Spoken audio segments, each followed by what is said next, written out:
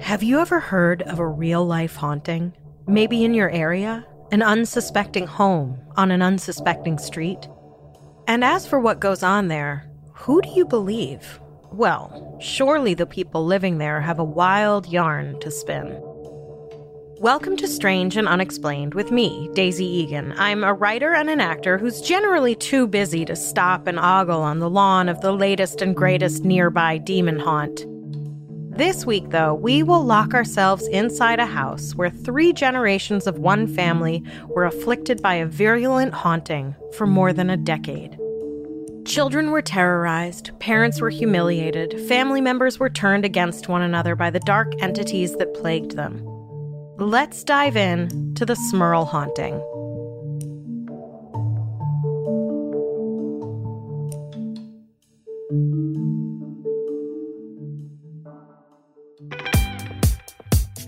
The 1970s in the northeast of the United States. So many mullets, so much polyester, so many hauntings.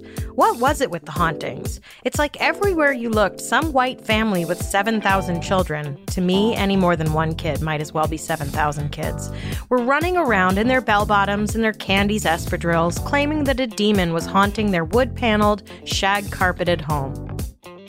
I covered a couple of them last year. There was Amityville, the Perrone family, the Snedeker house, and the subject of today's episode, Jack and Janet Smurl and their 4 children. Actually, full disclosure, I Googled it, and those are about all the famous hauntings from that era. So it's really only a few, but it feels like it was all the time all over the East Coast, okay? Maybe it's just Hollywood that made me think there were as many hauntings as there were pet rocks. Just let me have this one. Anyway, here's the story of this haunting, starting with the hauntees. Jack Smurl and Janet Demoski met at a Christmas party in their small northeastern Pennsylvania town in 1967. They married a year later. Despite having served in the Navy as a neuropsychiatric technician, in civilian life, Jack was middle management at a confectioner company, where Janet also worked until they had their first 2 children, Dawn and Kim, when she quit work to become a stay-at-home mom and housewife. In 1972, the Smurls' home in Wilkes-Barre that they shared with Jack's parents, John and Mary, was flooded in Hurricane Agnes.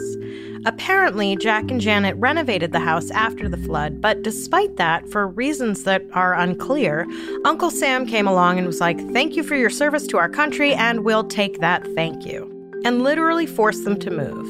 I can only hope they got properly compensated in the deal, but knowing what I know about eminent domain, I'm gonna guess they didn't. Needless to say, the Smurls probably found themselves in a state of financial hardship once this happened.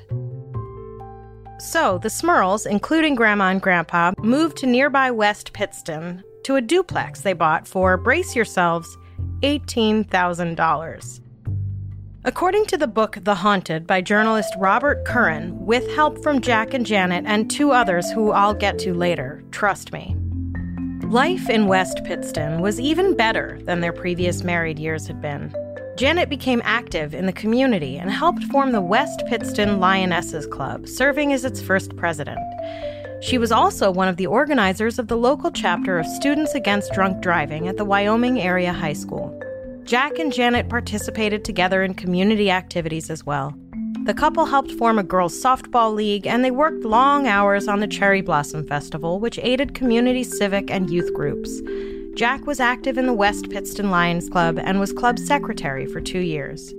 For the first 18 months at their new address, their hours were filled with kids and grocery shopping and mass and civic group meetings and long, long hours of work. Janet at ironing board and sink and stove. Jack at the plant, where he was on his way to a mid-management position. Those who knew the Smurls in that first 18-month period said they'd rarely known happier couples. And far be it from me to question someone's happiness, but never in my life have I met a woman who was happy being chained to an ironing board, sink, and stove. In January of 1974, after 18 months of apparent domestic bliss, Janet ordered a new carpet. After it had been installed, Janet noticed what looked like a large, round grease stain. For some reason, rather than return the carpet, she opted to clean it herself because, she didn't have enough on her plate. And out it came. But then, 2 days later, it was back. This happened over and over again. She would clean the stain, and there it would be a couple days later. No sooner did the annoying stain that won't go away incident pass than shit starts to spontaneously combust into flames in and around the house. First it's the TV, then the toaster and electric stove, all of which you can be like, well, sure, faulty wiring, but then it's the wiring in Jack's brand new car that burst into flames. Then again, that is what lemon laws are for. The Smurls then claimed that freshly soldered pipes started leaking, and the brand new sink and bathtub and walls were found with inexplicable claw-like scratch marks. It's worth noting that they didn't think to take any photographic evidence of the mysterious damage being done inside their home. And this is when the Smurls' oldest daughter, Dawn, reported seeing people floating around her room. By 1977, with a set of brand new twin babies, shit in the Smurl house got worse. Toilets flushed on their own, which honestly doesn't sound like the worst thing. I live with some people who could use some help in this department. Phantom footsteps wandered through the house when no one but Janet was home. Drawers opened and closed by themselves. The radio would turn itself on without warning. And, of course, the rocking chair would rock and creak without anyone in it. Because it's not a real haunting until there's an empty rocking chair moving by itself. Everyone knows that's the first rule of ghost stories. And now, the Smurls were smelling sour and vile smells throughout the house. In short, things were definitely not right in the Smurl household. And they would eventually get a whole lot worse. If the book The Haunted is any indication, the next 7 years were relatively haunt-free for the Smurls. The only thing noted in the book between 1977 and 1985 is that for the entire year of 1984, the house smelled foul. Apparently, it was not Jack's feet, which was, believe it or not, the family's first theory. Which, I have to say, if your feet smell bad enough that a demon possession can be mistaken for them, you might want to consider some tough actin' tenactin'. It's interesting, to me anyway, that there's this 7-year gap in whatever phenomenon the Smurls were experiencing. Like, what the hell happened to whatever ghosts were hanging around the house that they just forgot to scratch bathtubs and set stuff on fire for a handful of years? Did they somehow manage to get a life for a little while? I always thought of ghosts as pretty relentless. Then again, what do I know? But the respite ended in 1985 rather abruptly, it seems. The house would get icy cold, which is another square on the bingo card of house hauntings if you're playing along at home. And the in-laws next door heard Jack and Janet screaming obscenities at each other, even though Jack was apparently off at work and Janet was alone in the house. In the movie based on the book The Haunted, Jack's mother is only angry at Janet for this because, she explains, "My Jack has never used language like that in his life." To which I replied out loud, "What fucking planet do you live on, lady?" After the rude ghost got Janet in trouble for cursing at a grown-ass adult man, a shapeless, featureless form appeared in Janet's kitchen, went through the wall adjoining the units, and materialized in mother-in-law Mary's kitchen on the opposite side. I'm sure Mary found a way to blame this on Janet, too. And then, on the night of 13-year-old Heather's confirmation, a ceiling fan crashed to the floor below without warning. According to a blog called The Cobra's Nose, the ceiling fan, quote, crashed down inches from Shannon, one of the young twins, nearly killing her. And this is a great example of how stories get twisted and embellished over time. In the book, which, remember, was written with the help of the Smurls themselves, the ceiling fan actually hit Shannon on the shoulder, and far from nearly dying, she went off to her sister's confirmation without so much as a doctor's visit. One night, after Jack and Janet had had sex, Janet was violently pulled off the bed by an unseen force. Jack couldn't intervene because he was frozen and gagging from a foul odor. And I'm sorry, but I find this impossible to swallow. You want me to believe that 2 people with 4 children, one with a full-time job and side hustle at the Lions Club, and the other with a full-time job at home and various civic involvements, have the energy to have sex? This is the most implausible aspect of the whole story. Also, maybe the hauntings are a result of being sleep-deprived. Anyway, the ghost, or whatever it was, then began attacking the family's German shepherd, Simon. Out of nowhere, Simon would get picked up and tossed into furniture, or would suddenly twitch and contort in pain as if being squeezed by something. Once, the ghost, or whatever it was, managed to dematerialize the poor dog right through a wall, like a ghost. There was the requisite tapping and scratching in the walls that is another staple of a haunting. And then, little Shannon was pulled from her bed and tossed down the stairs. To be fair, again, this seems like another bit of creative embellishment. The Smurls heard a thudding late at night after everyone was in bed and found Shannon crumpled up at the bottom of the stairs. Apparently, they decided she must have been flung from her bed all the way down the stairs because it would have been, quote, impossible that they slept through her footsteps walking down the hall. You know what else is impossible? All of this. You're telling me you can't believe that your youngest daughter either woke up and fell down the stairs or sleptwalked and fell down the stairs, but you can believe you have ghosts in your house? Look, I'm not saying you don't have ghosts in your house. I'm just saying if you're willing to believe that, then you also have to be willing to believe in more plausible explanations.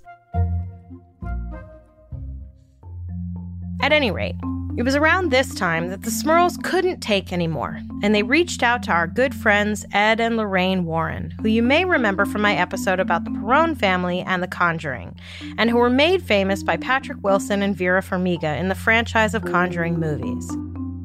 Ed and Lorraine were psychic researchers and demonologists who supposedly never charged people to investigate their haunting claims and only made money through lecturing. And, of course, in multiple books and movie deals made using their clients' stories. The Warrens started by interviewing the Smurls about their home life.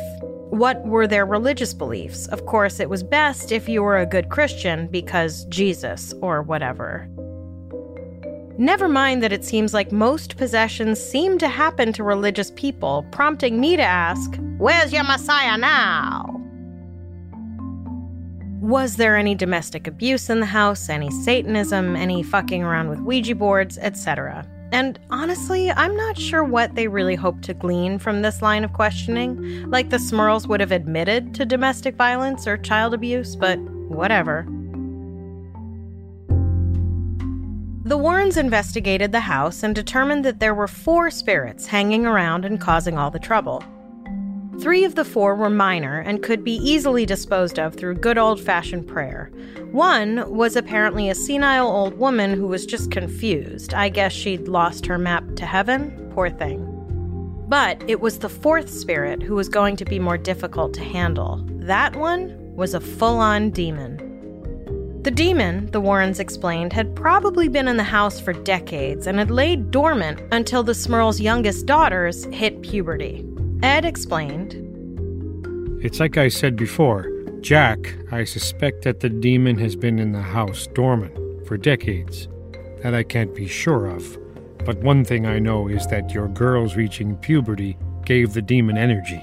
That's the classical patterns. Puberty often brings on infestations. The demon is drawing on their emotional turbulence, and now it's tapping into yours. And Lorraine further explained, one aspect of their predicament ran consistent with the classic pattern. Demonic spirits are often attracted to houses where young girls are going through puberty. The spirits draw on the particular type of energy the girls emit, the emotional level being very high, and ideal for a spirit to feed on. The girls were at fault for their sin of menstruation. Of course. How did we not see that coming? The Warrens attempted to expel the demon themselves, splashing holy water all over the place while yelling about the power of Christ compelling you. The demon then wrote a message to the humans on a mirror in silver lettering that read, "You filthy bastard, get out of this house." Ed, despite being frozen from another sudden temperature drop and overcome by a foul odor, waved his magic wand, crucifix, and said Jesus a bunch, and the demon seemingly went away. Things were quiet for a few days, but then the demon returned, this time in the form of a real butterface.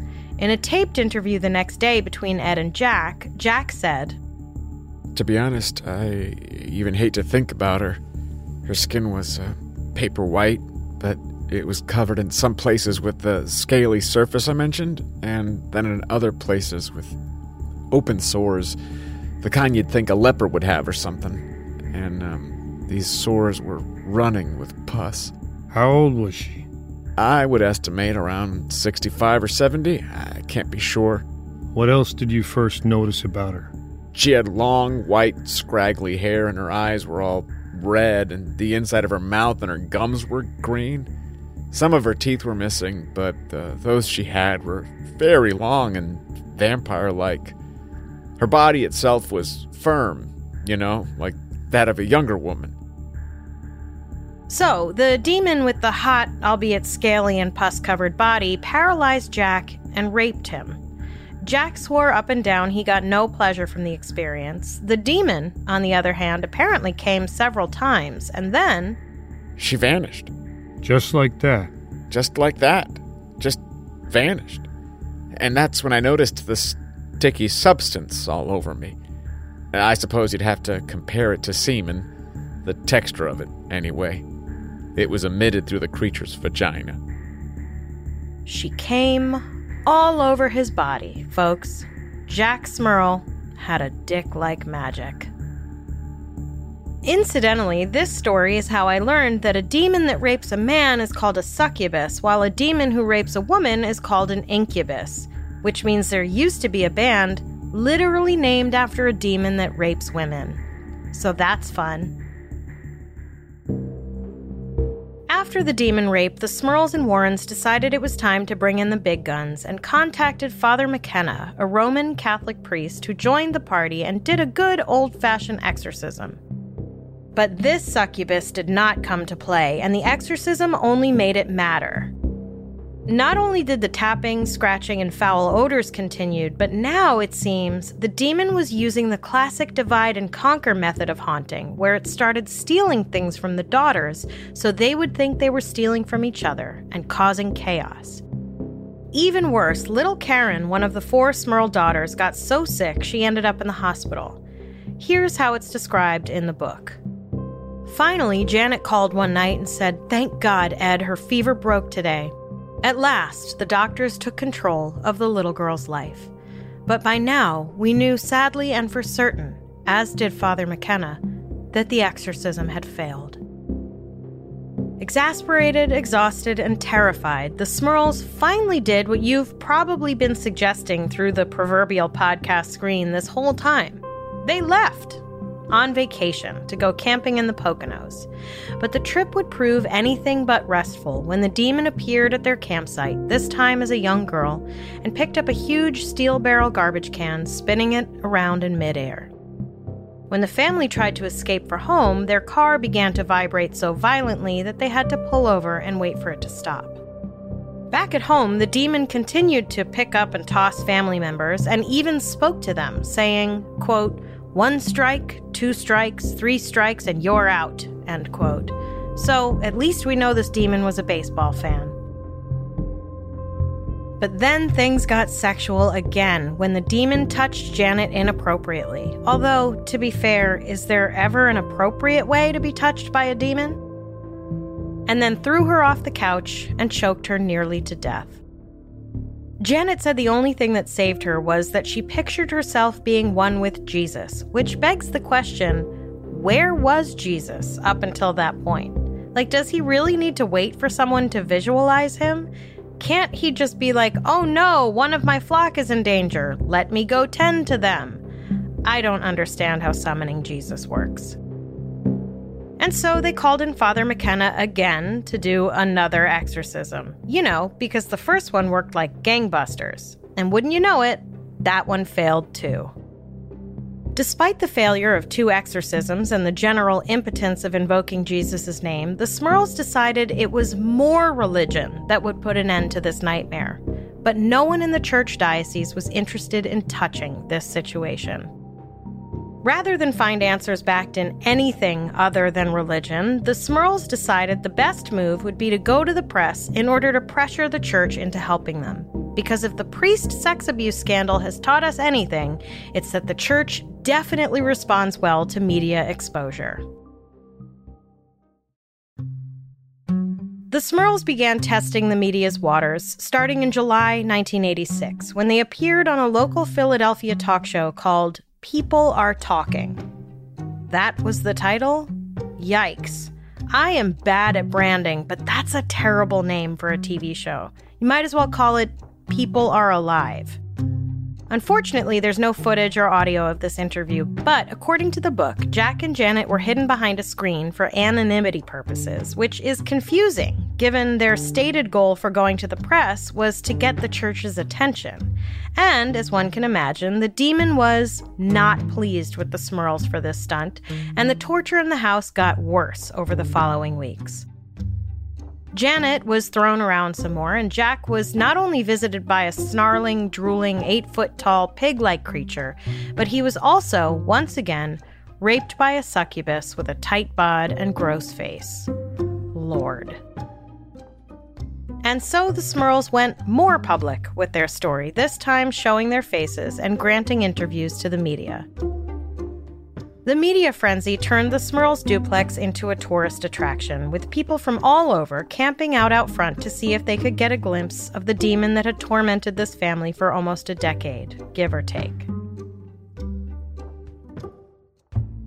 It probably goes without saying that no one saw anything unusual happening inside the Smurl home. If anything, the spectacle was outside. A local police officer said, "It would be 2, 3, 4 in the morning, and they would just stand there, staring at the house. Some of them would sneak on the porch for a look. Others would climb a tree. I'd stand there and look at them and wonder why they were here." To be fair, I don't think he was from Brooklyn, but that's how all police sound in my mind. In August of that year, despite my earlier snarky comment about the church and the press, the Diocese of Scranton did finally respond to the Smurls' pleas for help. They contacted Reverend Alphonsus Trabold, a professor of theology from New York City, to investigate, with the directive that he do his best to find a more scientific explanation for the Smurls' claims. Oddly, Trabold never actually went and investigated the home, and ultimately admitted something was going on, but would not attribute it to anything demonic. Shrug? While the Smurls had allowed priests, TV crews, and a mentalist who went by the name The Amazing Kreskin inside their home, they had refused up until that point to allow in actual scientists who might be able to offer an alternative explanation. That same month, the AP ran a story with the headline, "Family Claiming Demon Visitation Will Review Scientific Proposals." Apparently, while the Smurls and the Warrens were essentially putting their fingers in their ears and going la la la to anyone other than the church, some actual scientists and non-church people had come forward to be like, "Hey, let us help you try to figure out what's going on." I suppose there was only so long the Smurls could justify refusing help from anyone but the church before it would start to look kinda suspicious, you know? And so they told the press that they had proposals that they wanted to review to make sure they were legitimate. Janet told the AP reporter, "We are looking for somebody very reputable." Because the Warrens had really proven themselves legitimate so far. This was after the whole Amityville debacle that the Warrens had a heavy hand in, which most people already knew had been a hoax. The Warrens had done nothing to actually help the Smurls in all of this. If anything, their interventions had only made things worse. Indeed, the only thing the Warrens had done was believe them. Also, Ed was being combative with the press. He claimed to have recordings, but wouldn't release them until the Catholic Church reviewed them. And when one reporter called out, "Show us something, give us something to go with," Ed called the reporter obnoxious for doing his job. One such request the Smurls said they were reviewing came from Paul Kurtz, chairman of the Committee for the Scientific Investigation of Claims of the Paranormal in Buffalo, New York, or CSICPB. Kurtz offered to put the family up in a hotel while he investigated the house and offered them free psychological evaluation. It didn't take the Smurls long to decline the offer, to which Kurtz replied in the press, quote, "There is no explanation for the Smurl house, but I wouldn't simply assume it is a haunting. It seems to us that a great to-do has been made about it, and we wonder if it is like the Amityville horror hoax, which was based on imagination rather than on actual haunting." End quote. Later, Kurtz would claim in an article he wrote for Skeptical Inquirer that the Smurls denied his organization access to their house because they knew there was nothing supernatural going on. He pointed to inconsistencies in the story, the Warrens' proven track record of unreliability, the complete lack of police reports despite Janet claiming to have gone to the police, and said there were far more likely explanations such as abandoned mine voids in the area causing weird sounds, delusions, broken sewer pipes, or pranks. Also, it's worth mentioning here that for all the tossing, choking, and raping going on in the Smurl house, there doesn't appear to be evidence of a single visit to a doctor or emergency room. One would think if they were being flung into walls and downstairs, there would have been 1 or 2 broken bones. Just 2 days after the AP article came out, the Smurls put the kibosh on the media frenzy. Jack complained about the constant flow of traffic outside his home from looky-loos trying to get a glimpse of the paranormal activities inside his home. But honestly, I mean, what did he expect? You go public with a claim that a demon is tormenting your family? People are going to want to see it. It's not every day you get to see a succubus IRL, you know what I mean?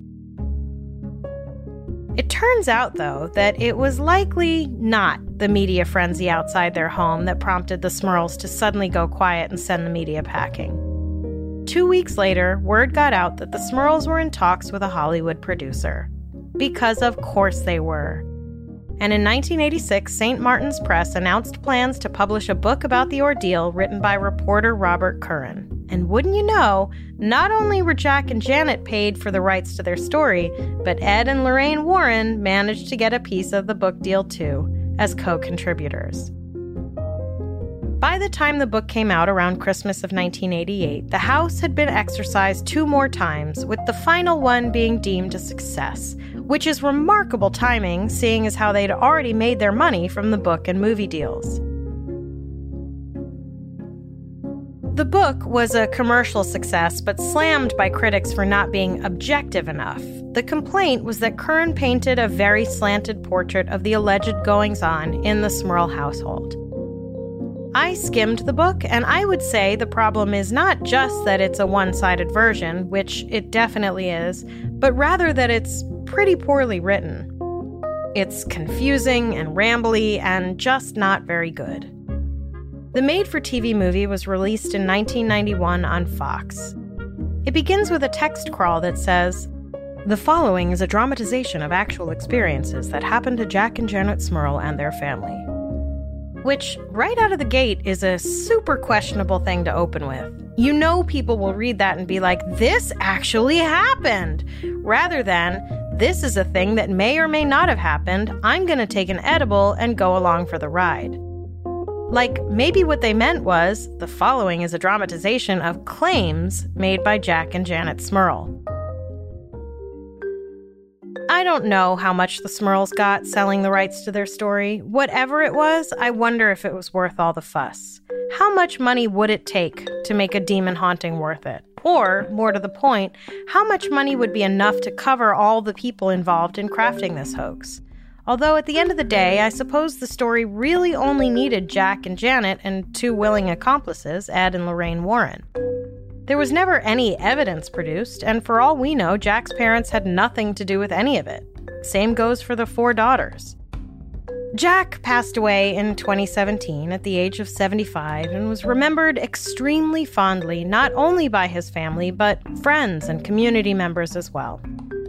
Let's hope he has moved on to a better place and won't be stuck in some purgatory with his rapist succubus haunting the remaining Smurls for the rest of their natural lives. It's funny how, listening back to the Smurl story, it sounds like your run-of-the-mill, running-off-the-rails haunted house movie from the edge of the 20th century. Maybe you picked up on the ways Jack and Janet seemed to create the whole thing along the way, and I'll hand that to them. They conjured up a demon of a tall tale and put it on display for all of us to see. What is haunting is that all the spectators who got roped into this, most notably the Smurl kids, but also all the onlookers, spent actual time and brain power trying to figure out what the hell was going on in that house with that family, when the answer would prove as uncomplicated as an opportunistic lie can get.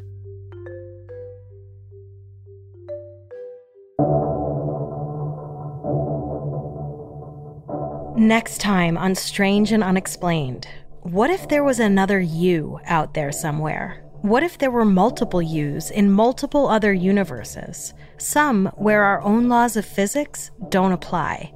Let's take a trip into the multiverse. We have a lot of fascinating and bizarre stories to share with you this season, but we want to hear your episode suggestions as well. If you have an idea for something we should cover, whether it's a well-known case or something that happened in your town that the world hasn't heard about yet, go to our website, strangeandunexplainedpod.com, and fill out the contact form. Strange and Unexplained is a production of the Obsessed Network and is produced by Becca DiGregorio and Natalie Grillo. This episode was written by me, Daisy Egan, edited by Eve Kerrigan, and researched by Jess McKillop. Our audio editor and mixer is Jennifer Swatek. Our voice actors for this episode were Ryan Garcia, Lauren Hooper, and Luther Creek. Our social channels are run and managed by Amy Sapp. A complete list of our sources for each episode is available on our website.